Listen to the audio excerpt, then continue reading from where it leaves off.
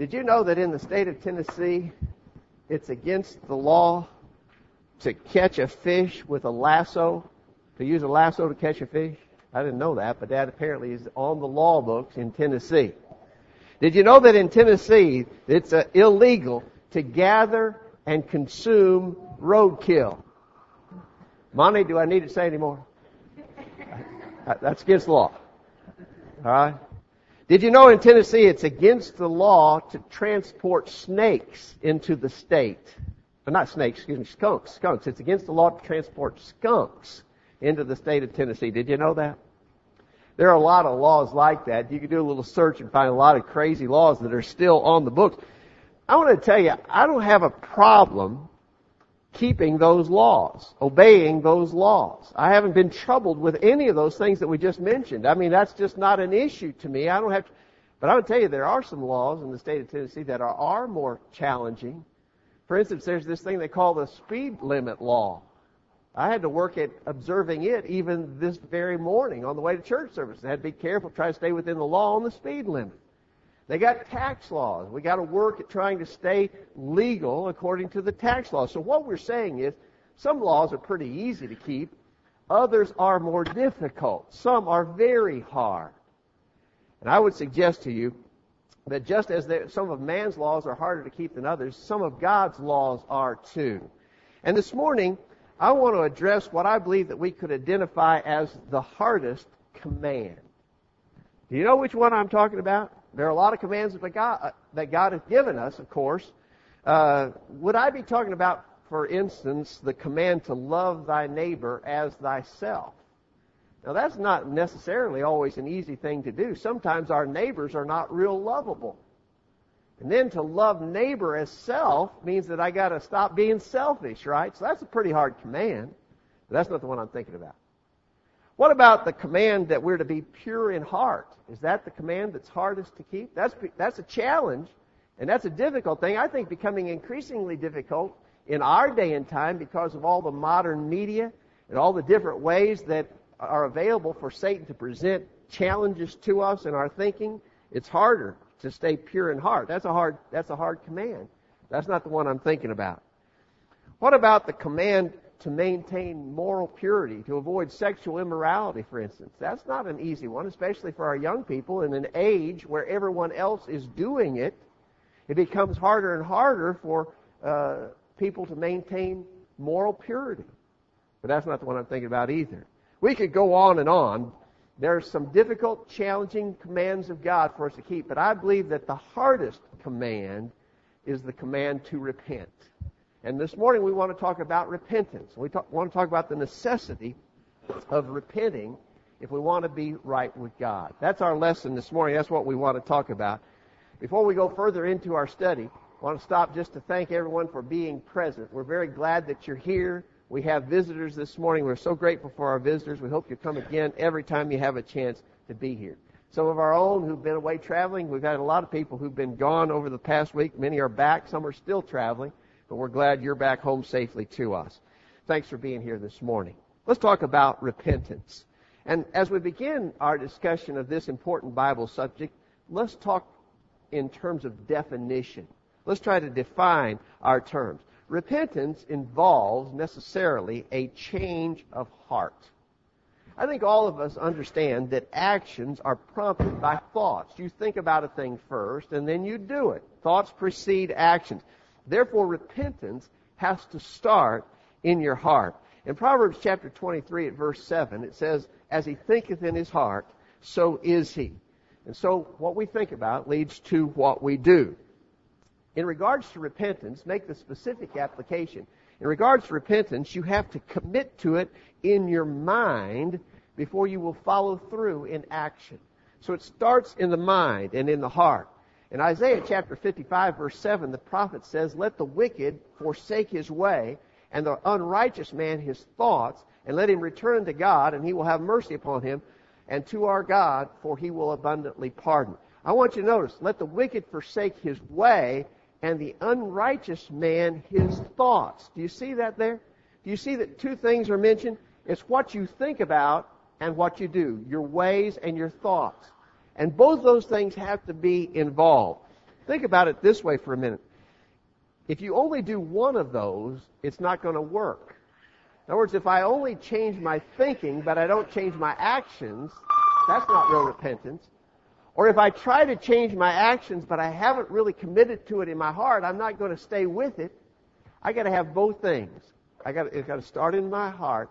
It's got to be visible, be manifested in the things that I do. So repentance is a change of mind. Now, we should point out that this change of mind is produced by godly sorrow. And our emphasis is on godly sorrow. In the text that Joel read for us earlier from 2 Corinthians chapter 7, beginning verse 9, Paul was talking to the Corinthian brethren about a situation that had developed in the church there. He had, in the letter we call 1 Corinthians, he had been required to write to them and very urgently stress the need to discipline a man in their number who had been living an immoral life. And they had done that. In fact, there were a lot of issues that he addressed there in 1 Corinthians, and they apparently had taken care of a lot of them. And so Paul's writing here to talk about that. He said, I rejoice not that you were made sorry, but that you sorrowed to repentance. For you were made sorry after a godly manner, that you might receive damage by us and nothing. In other words, Paul said, I wrote to you, and you accepted it. You were moved by godly sorrow. He says, for godly sorrow worketh repentance to salvation, not to be repented of, but the sorrow of the world worketh death. For behold, the selfsame thing that ye sorrowed after a godly sorrow, what carefulness it wrought in you, yea, what clearing of yourselves, yea, what indignation, yea, what fear, yea, what vehement desire, yea, what zeal, yea, what revenge. In all these things ye have approved yourselves to be clear in this matter. And so, in Corinth, they were moved by what Paul said. They were moved with godly sorrow. They realized they weren't right with God, and they wanted to be. And they changed the things that were necessary in their life. They had godly sorrow. Again, emphasis on godly sorrow. Now, what's contrasted with godly sorrow?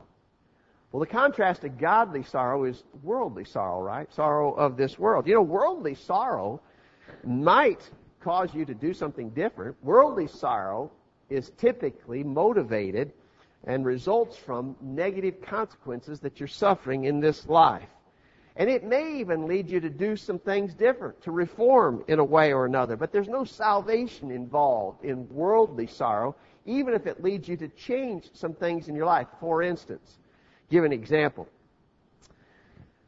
Here's a man who's committing adultery. And he knows that he is, and he decides to stop it. Not because he's been motivated by anything that the Bible teaches, not because he's interested in being right with God, but he realizes if he continues this affair, his wife will likely find out about it. She'll probably divorce him. They'll go through all the ugliness of that divorce, and on top of that, it probably cost him a good bit of money because they have children, and he'll have to pay child support, and he'll have to go through all of that hassle. He's just going to break off the affair that he's been having because he doesn't want to suffer this world consequences of his deeds. Well, it's good that he stopped his sin, but that's not godly sorrow, right? He was just trying to avoid immediate this world consequences. Or what about the fellow who's a drunk? He drinks all the time. He drinks way too much, but he's been reading, some of the health consequences of his drinking, and he realizes that if he keeps it up, he could seriously impair his heart. He could damage his liver. And so he's going to stop drinking, or at least cut it way back, because he doesn't want the health consequences. Well, that may be good in itself, but that's not godly sorrow. That's not repentance, and that doesn't affect his spiritual condition. Or we could give another example.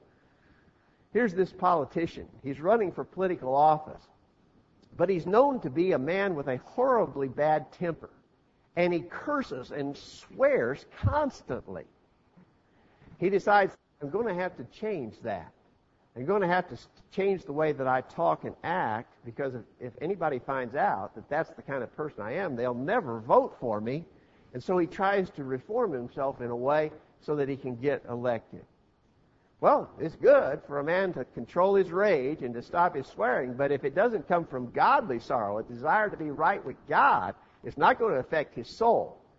Godly sorrow is when we realize that when we've committed sins of all fashion, we have sinned against the God who loves us so much and who's blessed us so abundantly, and we want to be right with Him.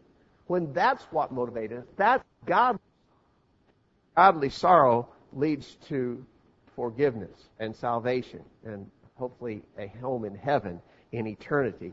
And so, this repentance we're talking about is a change of mind, but it's produced by godly sorrow, wanting to be right with God, sorry for our sins against God. And as we already said, this repentance must be manifested in a change of life. The fact of the matter is that we cannot turn back the clock and have a redo on some of the things that we've done. I think all of us, if we could do that, would probably like to do that. There are a number of things we'd like to go back, and if I had that to do over, I would not do that. Can't do that. There's no redos. You can't turn back the clock. But what we can commit ourselves to is to say, with God's help, I'll never do that sort of thing ever again. And that's repentance. I've had a change of heart. I'm really sorry in a godly fashion for the things that I've done, and I'm committing myself that, given the chance to live differently, I'm going to, and I'm not going to do those things anymore. We mentioned the people in Corinth a moment ago. Think some more about them in 1 Corinthians chapter 6, beginning verse 9. Paul says, "Know ye not that the unrighteous shall not inherit the kingdom of God? Be not deceived, neither fornicators, nor idolaters, nor adulterers, nor effeminate, nor abusers of themselves with mankind, nor thieves, nor covetous, nor drunkards, nor revilers, nor extortioners shall inherit the kingdom of God." Notice this. "And such were some of you. But ye are washed, but ye are sanctified, ye are justified in the name of the Lord Jesus, and by the Spirit of our God." If you look at that list of things, Paul said the Corinthians had been involved in these sins, and they had come out of these sinful situations in order to serve God. There's some tough sins in that list. This is the King James Version where it talks about effeminate and abusers of themselves with mankind. But if you're reading a newer English translation, that's talking about homosexual activity. And by all reports, those who are homosexuals act like it's the next thing to impossible to change from that sin. The Corinthians had changed from that sin. Now, I'm not saying that would have been an easy thing to do. I think that'd probably be a very difficult thing to do. If you had tendencies toward homosexuality, I can imagine that it would take a lot of work, be very hard to overcome those temptations, and yet the Corinthians had. They couldn't continue in those sins and be right with God. They had to change their actions. It mentions drunkards there. And we've all heard how hard it is for an alcoholic to give up his drinking, and yet they had. They had changed their course of life. And we could talk about all of those sins listed there and 100 more. These are tough things. And yet these people were willing to change, and we must be willing to change too. I think one of the threats, and we'll talk more about this as we go along here, one of the threats is that when we read about sins like that, homosexuality, when we read about thievery, for instance, when we read about worshiping idols and so forth, I haven't done any sins like that. Those people were a lot worse than I am. Wait a minute. Those people were sinners.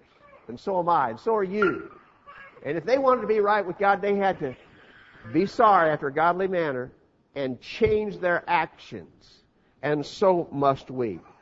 And so I hope, as we've been defining this word repentance, we've also been able to explain perhaps why it's so difficult. Repentance involves a change of mind from godly sorrow that leads to a change of life. But having talked about the difficulty of that, let's also talk about the reasons why we should do it. Of course, the ultimate reason is for us to be saved from sin, so that we can have the hope of going to heaven when we die. In the final analysis, nothing else matters. That's all that matters. If you miss heaven when this life is over, you will just have missed it all. Your life will have been wasted and spent, and you'll have not heaven, but rather eternal torment to suffer as a consequence of that. If you miss heaven, you will have missed it all.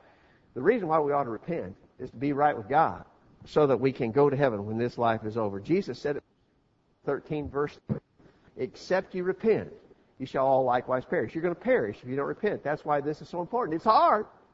We admit, we think it's probably the hardest command to repent. Yet if you don't, you will be lost.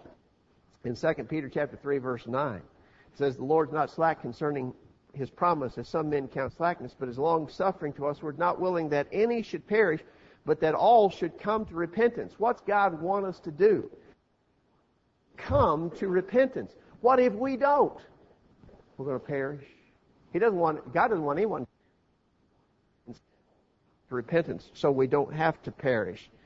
In Acts chapter 17, verse 30, it says, the times of this ignorance. Paul had been, by the way, in this text, Paul had been preaching to the idol worshipers in Athens who didn't know about the true and living God.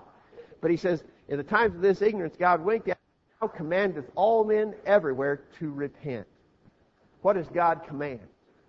All men. That's us, right? Everybody. All men, everywhere, to repent. God commands us to repent. And so, if we're talking about reasons why we should undertake this difficult challenge, obey this hard command to repent, we need to do it so we'll be saved eternally.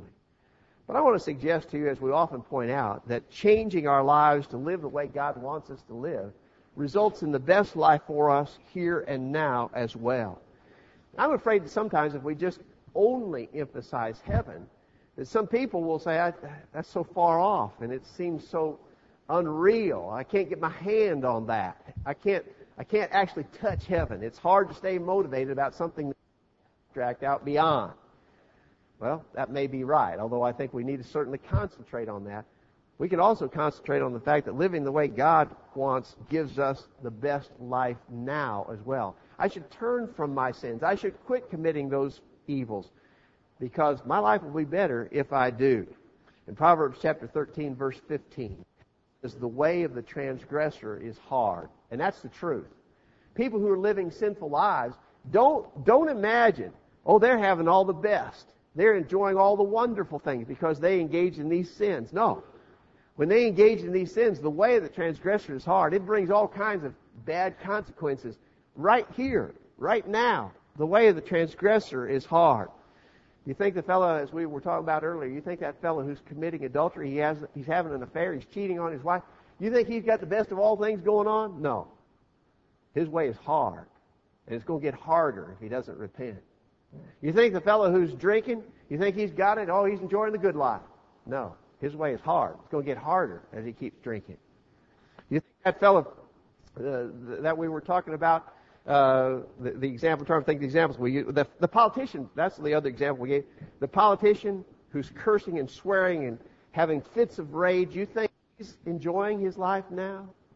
No. His way is hard. The way of transgressor is hard. We need to repent of all of our sins. Because those sins are not helping us. They're making our way hard.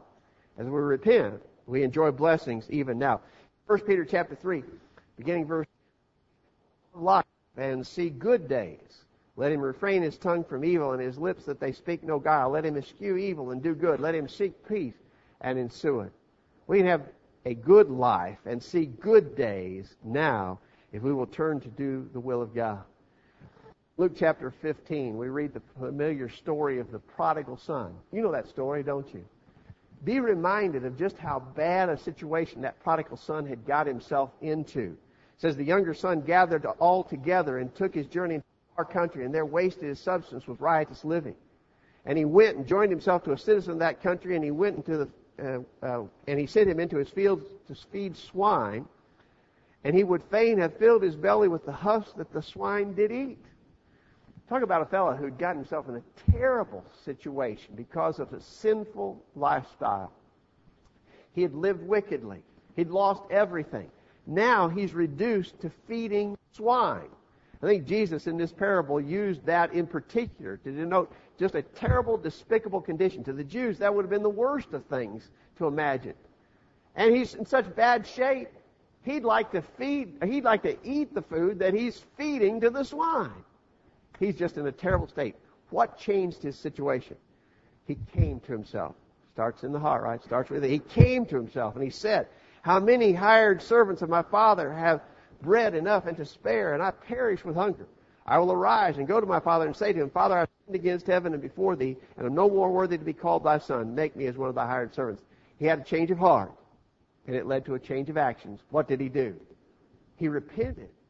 He'd gotten himself in a horrible condition, but he repented, and he was able to turn the situation around to improve his life, not just for eternity, but for the immediate situation as well. And so we ought to repent so we can be saved eternally. But we ought to repent, too, so that our life here and now is better. With that in mind, let's ask one more question.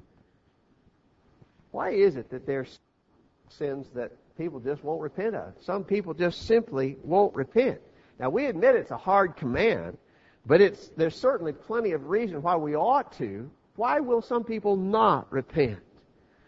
Well, first of all, I would suggest to you that very often people have not realized the seriousness of their spiritual condition.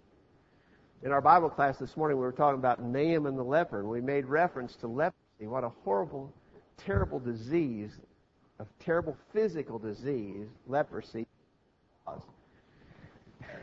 Naaman the leper certainly knew his terrible condition.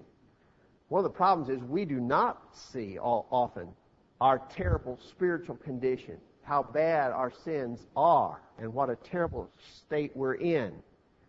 That's why a lot of people won't repent, because they just don't see how bad it is. But in Romans chapter 3, verse 23, it says, all have sinned and come short of the glory of God. Now, think about that for a minute. As we said earlier, sometimes we don't see ourselves as such bad sinners. There's certainly some bad sinners in this world, but I'm not one of them. I haven't done some of those horrible things that other people have done. That's not the point. The point is, I'm a sinner, and you're a sinner, and you need forgiveness. We've got to see ourselves as having sinned, and therefore what we deserve, the wages of sin, is death. Chapter 6, verse 23, but the gift of God is eternal life through Jesus Christ our Lord. We need to understand that we're worthy of an eternity in hell, and we are in desperate need of salvation. I think one of the reasons why some people don't repent is that they don't see it that way. They don't really see things as they actually are. I tell you, though, I'm certain that some people won't repent because they actually just love a certain sin too much. I think most people would be willing to give up many, if not most, of the sins that they're guilty of. But for lots of people, just one or two sins that they just can't seem to let go of. They're committed to it. Maybe it's a bad habit like smoking or drinking. Maybe it's an adulterous marriage relationship that they've gotten themselves into, and so they're just not willing to let go of that. They just won't repent of it because they just love it too much. And so what they do is they begin to look for loopholes, how they can get around it. They begin to look for some exception that they can work into their particular case. They start to look for a preacher who will tell them what they want to hear, that you're okay like you are, that you don't have to change.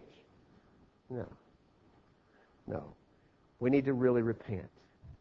And so, if even in situations where it's a case where we maybe are really committed to this thing we've been doing, even if we love it a lot, we've got to be willing to give it up. In Proverbs chapter 28, verse 13, he that covereth his sins shall not prosper, but whoso confesseth and forsaketh them shall have mercy. You've got to forsake your sins. You've got to really repent, even those that you might, as we say, love so much.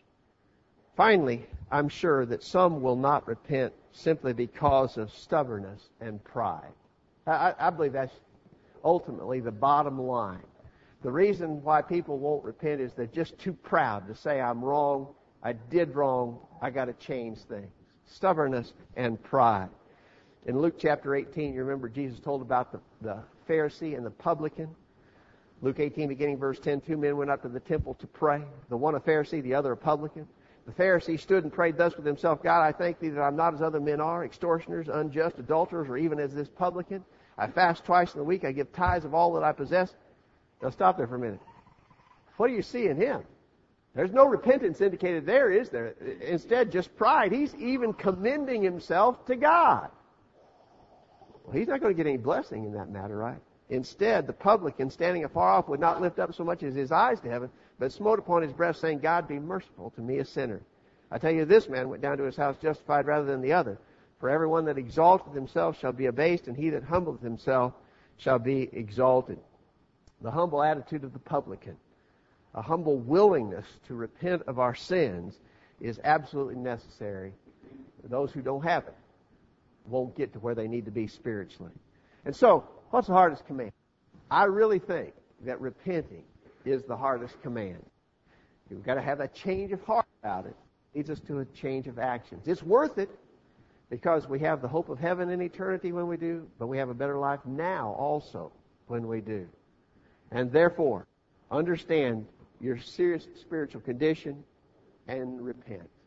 Don't love this sin so much that it keeps you from repenting, and certainly don't be too stubborn or prideful to make the changes you need to make. This morning, repentance is for us all. Part of God's plan for forgiveness. It is for those who are first coming to Christ to be saved, but it's also necessary for us if we want to be sins that we have committed. Those who are not Christians. The simple gospel plan of salvation is hear the truth and believe it, and repent of your sins. Confess your faith in Jesus. Be baptized for the remission.